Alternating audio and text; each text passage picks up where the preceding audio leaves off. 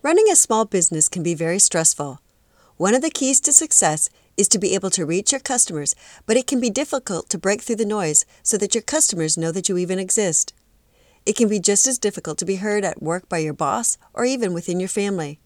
Our minds are being constantly bombarded by messaging from other brands and social media, from colleagues, and from friends and family. So here are today's hot tips for building resiliency and celebrating National Be Heard Day. Get to the point. You have 8 seconds.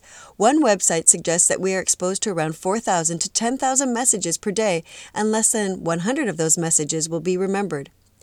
Human attention spans are at an all-time low, dropping from 12 seconds to 8 seconds. The key to cutting through the noise is through short messages. Use visuals. We process visuals faster than text, and we remember visuals more than text. Create a picture in the mind of your listener if you can't use a visual. Provide value first. People are most engrossed in their own self-interest, so play into that.